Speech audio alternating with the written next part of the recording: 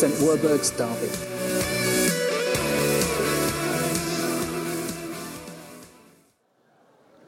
So, in May 2016, I had the privilege of coming and looking around St Werburgh's as it was then, which was just a kind of shell of an old building. We had the Chinese restaurant kitchen was all under here, and there were a couple of dead birds in the building because they'd kind of got in through broken windows and couldn't find their way out, and so the building was a bit of a state. But at that point, I had the privilege of meeting Bishop Alastair, and we had a conversation, and he interviewed me and asked if we'd come up here and reopen this as a place of worship, a place where we can form community, where we can gather people together. And it really is Bishop Alastair's kind of vision that we're here.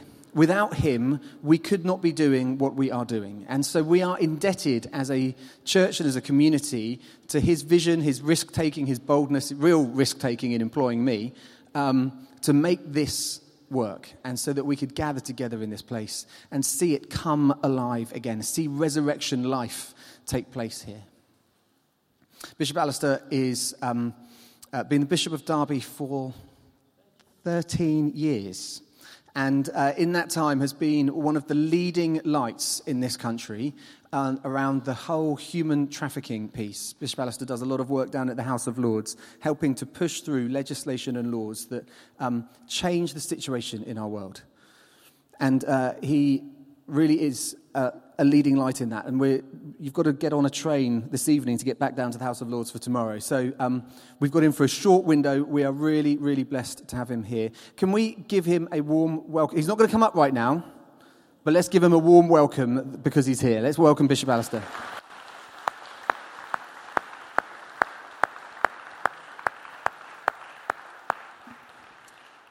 Before he comes to speak, Charlie's going to come and do our reading, so if I can just invite Charlie to come. We're going to read from John chapter 15, if you've got Bibles with you, or it's going to come up on the screen.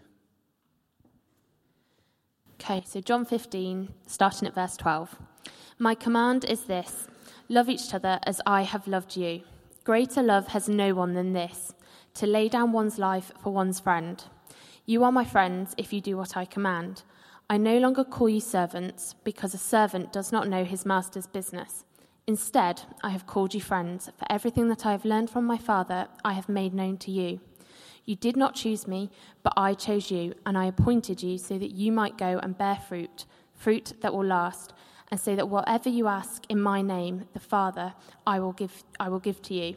This is my command: love each other. Thanks, Charlie. Let's pray. Loving Father, we thank you for this incredible command from Jesus to love one another. We thank you for these words, and we thank you for Bishop Alastair coming to us this evening to open this to us. And we ask now that you'll speak through him, that you'll pour your Spirit out upon him, that he will speak into our hearts through you. In Jesus' name, amen. Well, thank you for your welcome, and it's a great joy to be here. It's only the second time I've been here. I've got to be careful because apparently I mustn't do a handstand, otherwise my microphone thing will fall off. But so no handstands. I won't get that excited. I'm going to take a text from that reading that I really want to explore with you. When God says to us through Jesus, I chose you, I appointed you to go and bear fruit. I chose you, I appointed you to go and bear fruit. This is one of the most exciting bits of fruit that's growing in our diocese, and it's a real privilege to be in partnership with Phil and the team, watching it unfold, praying it into the future. And when I step away from the diocese in a couple of months, I really hope and pray that this will continue to flourish and grow and be blessed and be a blessing to others. There are some wonderful things that are of encouragement. It's terrific that Nicky Gumbel's coming. I've been privileged to do some work with Nicky Gumbel. He's one of the most inspiring Christian teachers I've ever met. Get people to come and engage with him. It's fabulous the progress Phil and his team are making. On the opening night, Phil got into real trouble for calling things rolls rather than cobs. He's got the language now, so we're connecting with the culture, which is great. Now, I want really to offer a short word about why has God chosen you, and what's that choice about if you're going to go and bear fruit? Because once you come into the presence of Jesus, once you allow the Spirit to flow in your heart, it's not just for your benefit. You're chosen for that love and Spirit to well up in you and spill out to touch other people. And I want to use this passage to see how that process works and what it might mean for each of us in this church tonight. And the clue is the BBC this week. Now, you don't seem very convinced by that. The BBC this week is going to give us a clue to how we discern what God's choice is about and what we're appointed to do to go and bear fruit. Well, I'm not talking about the British Broadcasting Corporation, of course. The first B this week, who we remember tomorrow, is somebody called Barnabas. You've probably heard of Barnabas. I think Barnabas is a very important model of what it is to be called and chosen by God to go and bear fruit. You see, most people, when they become a Christian, think they need to be like St. Paul, rushing around, founding churches, sorting out arguments, saying what doctrine means, interpreting the Old Testament perfectly. Most Christians think that's the model, and most would think, well, we never quite get there. Now, God does raise up St. Paul figures to lead the church, fill in his team here, and all that pressure is on you, my friend, to sort it out, give the interpretation. But actually, most Christians are called to be like Barnabas, who worked with Paul. And if you know about his story, Barnabas was an encourager. He somehow knew how to find the words that encouraged people, and his preaching brought others to Christ. That was the fruit. And he did that in two ways. He immersed himself with Paul in the Scriptures, in God's story of his working amongst us that we can recognize for our lives and embody in our lives and begin to work out to share with others. He immersed himself in the story, but he was also a person of prayer. And when you're a Christian, you don't just come to church to catch the story and have it interpreted and see what it might mean. You also pray. Prayer is when each of us allows that spirit, that insight, that wisdom that God gives us through Christ in his Scriptures, allows it to surface in our hearts. Unless you take time to be still and pray and let God's life well up within you, then you won't be called to bear fruit in the way God would have you. Because each of us is different. Each of us is able to be filled with that spirit of patience, goodness, kindness, forgiveness, all the things that make us the person God wants us to be, and all the things that are encouragement to others who struggle with a lack of patience, a lack of kindness, a lack of forgiveness, a lack of grace in their lives. Barnabas was a prayerful person. And I hope each of us, as we come here and engage with the story and let it teach us and inspire us and lift us as we did in the music, will also take time to let God speak to you. He calls you and he appoints you to bear fruit. So we need to consider, how can each of us here, from being touched by God's Spirit today, inspired by Jesus the Christ, hopeful for new life, how can we in real time go and give that encouraging witness to others through our word, through our deeds? Because that's what Barnabas did.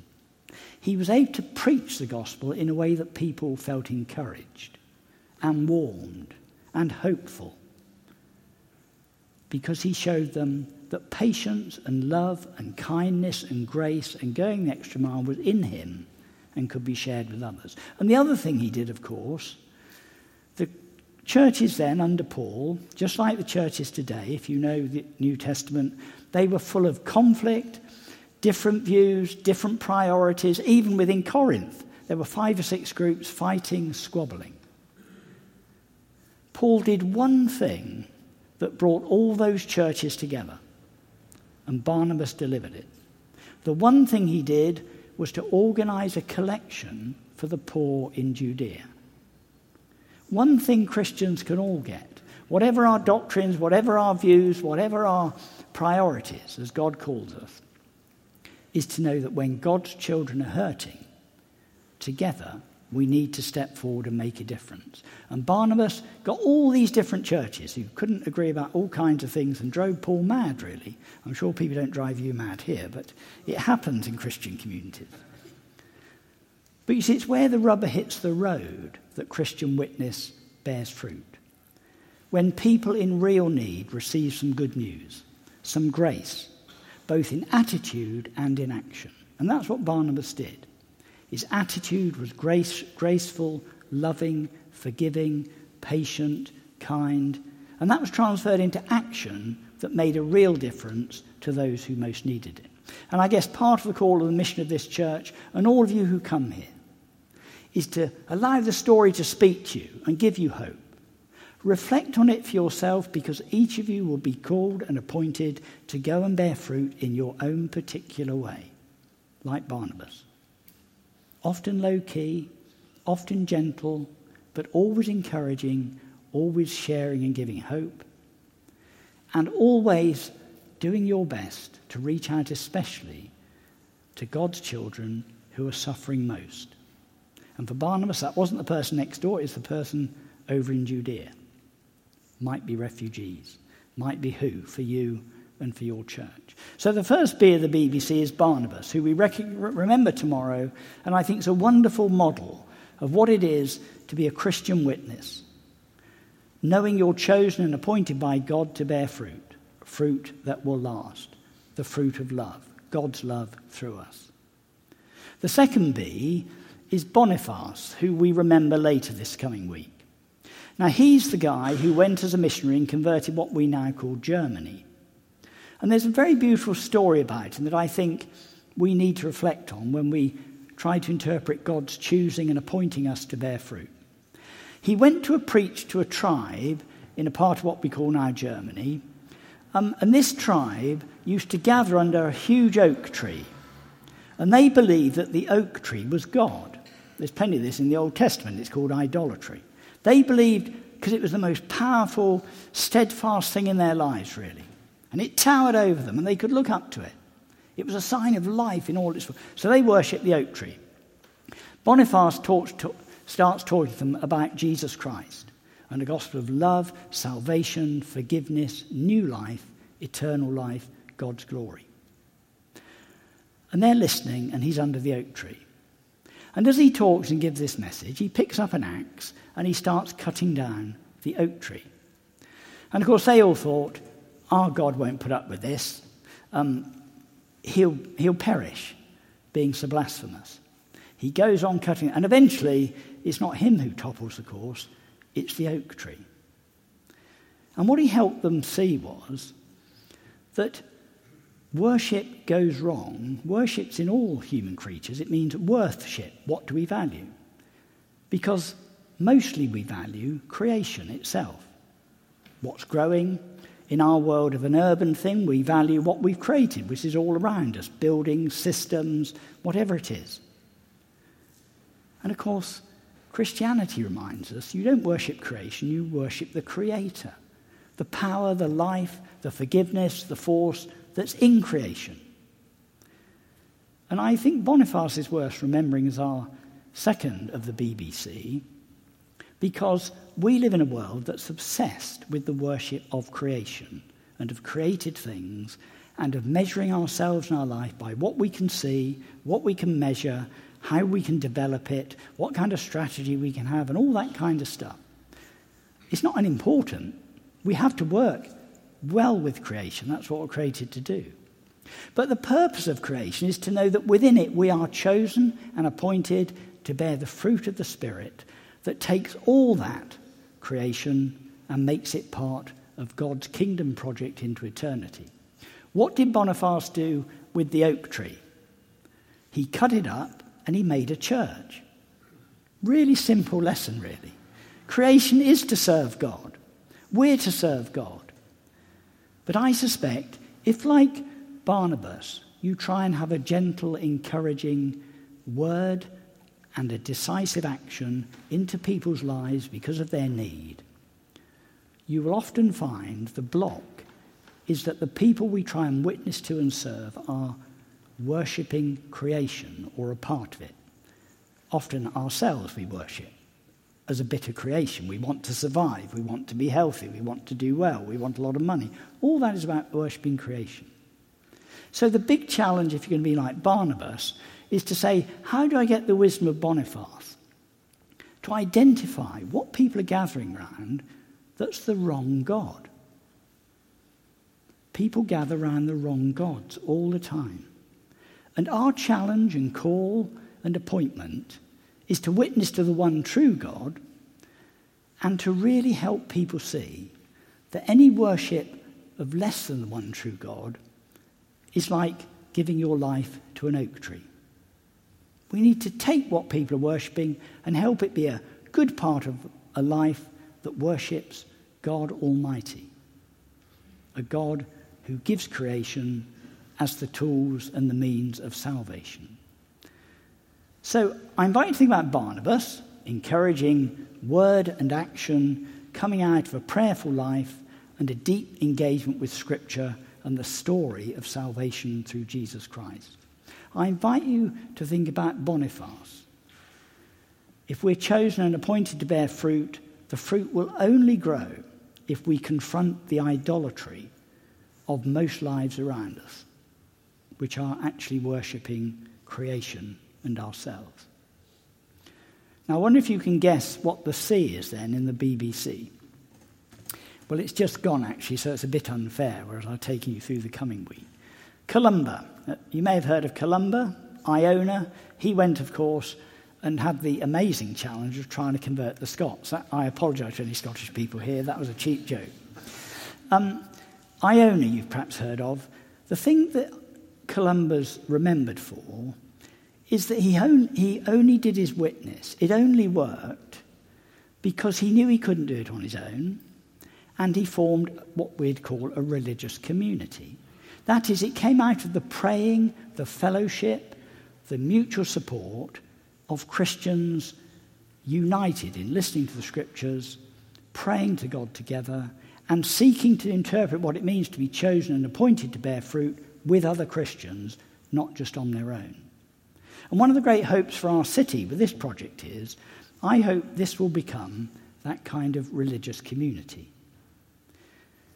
with the discipline of Columbus that says, I can't do anything as a witness, I can't do anything as a missionary, I can't follow Barnabas or Boniface unless I'm joined in a strong Christian community whose life is really rooted in singing God's praise, remembering the death and resurrection of Jesus Christ, and following how that's presented to us in the New Testament, and so that we're empowered together. And then when we go and we fail and it doesn't work, or we feel unfulfilled, rather than being on our own and wondering if we've lost the plot, where is God, all those things any individual has about God's seeming absence or letting us down, that's part of the mystery of the challenge of our call.